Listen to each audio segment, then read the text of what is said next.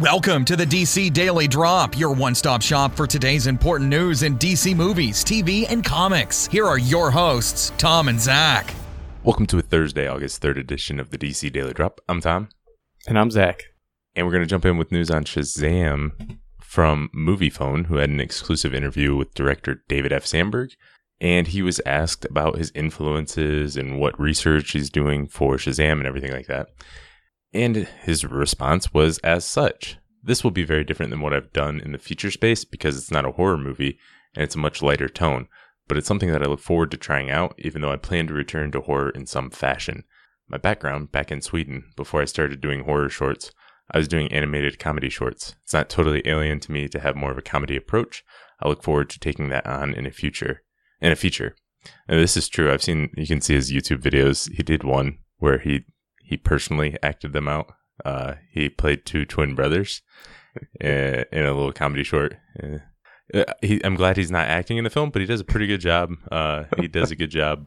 It's a funny skit setup type thing, and he's done some animated comedy and stuff like that. So he has done some of this before. Well, we don't know for sure he's not acting in the film. That's true. He did have a voice cameo in Lights Out, so maybe he'll have some sort of role. Yeah, I'm glad to hear this, though. Obviously, we've talked about Shazam a couple times, but it's definitely a story and character that lends itself to probably the lightest of light tones of the DC characters so far that they've announced movies for. So makes sense that that's what they're going for. Yeah, he's really the most lighthearted out of the core Justice League type heroes. I know he's not going to be in Justice League, but he might be in the future, and he's known as a core Justice League member. But he was also interviewed by the Toronto Sun, and the big attraction for me with that character is the fact that every kid dreams of being Superman, right? I mean, I certainly did. And Billy Batson is a kid that gets that chance.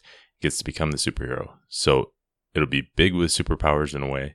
In terms of what people can expect, I think this will be one of the more fun or lighthearted movies so far in the DC universe. It certainly will be a departure. So everything he said so far sort of makes sense and lines up with that. What do you think is the most lighthearted DC film live action ever? So far? He's got to beat that. No, I mean, all DC, not just the DCEU. Oh, yeah. I mean, Batman and Robin has some pretty lighthearted moments. I guess it has to be that. Superman 3. Yeah. Not a lot of good choices. Let's say it's lighthearted, more like the Lego Batman movie. Yeah. Or something else. Return of the Cape Crusaders, maybe. Yeah, something like that. Something Batman 66. No, it's not going to be like that. But he is a more lighthearted character. But on his specific influences, he was asked, again with MoviePhone, it wasn't a character I grew up with. It was published in Sweden, where I'm from, in the 70s, so it's a little before my time. So I only knew him from the Justice League. It's not until now that I'm getting into the comics and reading a lot of the old ones. The Jeff Johns ones, The Power of Shazam, and looking at a bunch of animation. So I'm really getting to know the character. So those are some really good, it looks like he's got a lot of variety there, a lot of good influences. I'm bummed he hasn't read Shazam, The Monster Society of Evil yet. But other than that, he sort of got a lot of the core ones for the character down, and I like that he's looking at a lot of different influences. Yeah, he'll probably get to that at some point. But it's always nice when the director is invested in it enough to read the source material. I'm sure everybody says they do, but it seems like he actually is. Right, yeah, and it's good that he knows a lot of. He'll just by watching that, he'll know a lot of the history of the character and be able to fit that in more to the film, probably. Yeah, and everything he said has made me feel good about this Shazam film and has sounded exactly like what I want from a Shazam film, so I'm just getting more excited about it. Well, good. And then next up, the DC CW fall crossover dates and other announcements came out of the Television Critics Association press tour. There's a lot of information to run down, but we'll just get started. So the dates for the crossover, Monday, November 27th, Supergirl and Arrow. Arrow's going to be on that Monday and on Monday for just one night for the crossover. And then The Flash and Legend tomorrow will be the next day, Tuesday, November 28th. I kind of like this. They're doing the crossover in 2 nights, kind of getting it out of the way. I think I don't always watch these shows live, but for the crossovers, I try to make an effort to, and that will make it easier to, with it distilled into 2 nights. It feels even more like an event. And a little bit easier to watch than spread out over 4 nights or whatever.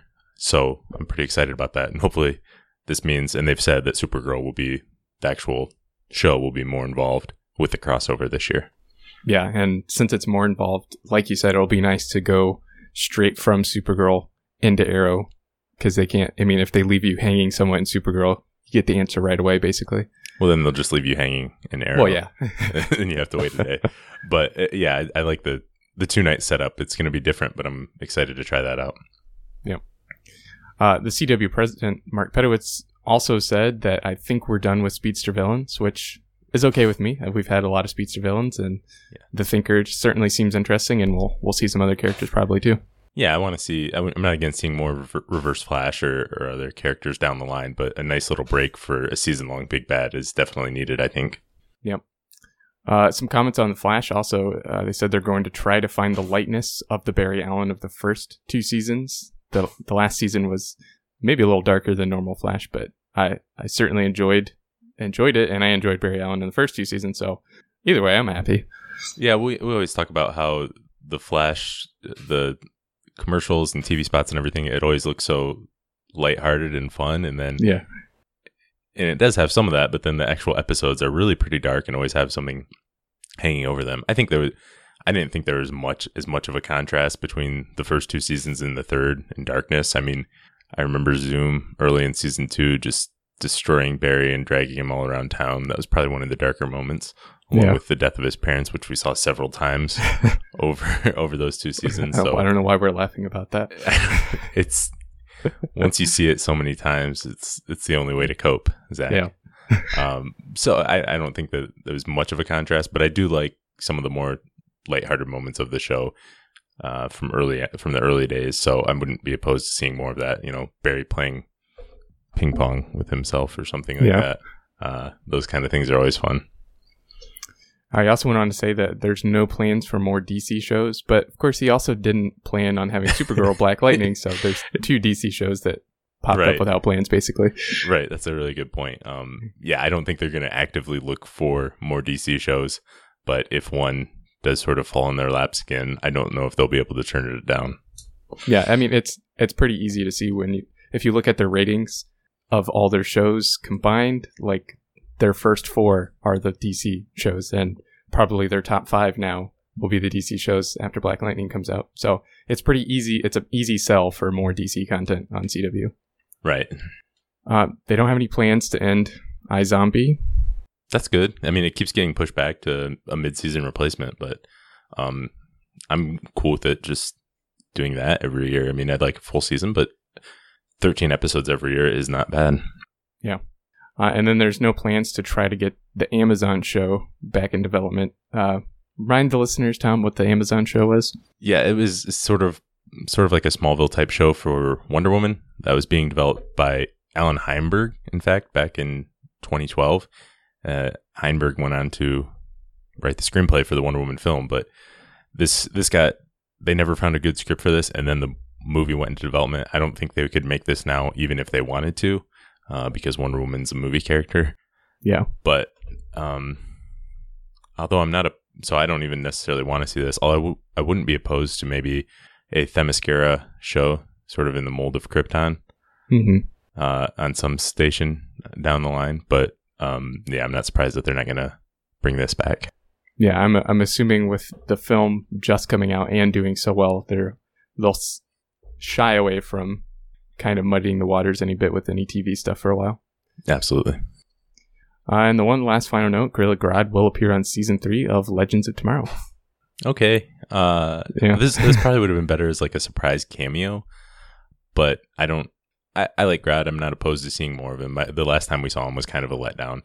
And I don't know what else they can do with Grodd with the budget. You know, he was good in limited uses in The Flash, but they try to use him more, and they sort of have to get creative ways to use him and work around that. So I don't know what they're going to do on Legends with him, but I'm not terribly excited, but I'm open to be proven wrong. So I hope he has a cool reason for being there. Yeah, same. Most of the time now they spend him, kind of speaking through other people while he's out of the room, so they don't have to animate him. Right. So if it's just that, maybe he can talk to Firestorm, while Firestorm is not in this costume, maybe one of the Firestorm guys can be Grodd and talk to the other one. Maybe they do that, but we'll see. Yep. All right, that's all we've got for today. Thanks for listening, and we'll be back again tomorrow. Thanks for listening, and make sure to check out DC Daily Drop on Twitter, Facebook, and DCDailyDrop.com. Drop by tomorrow for more DC news.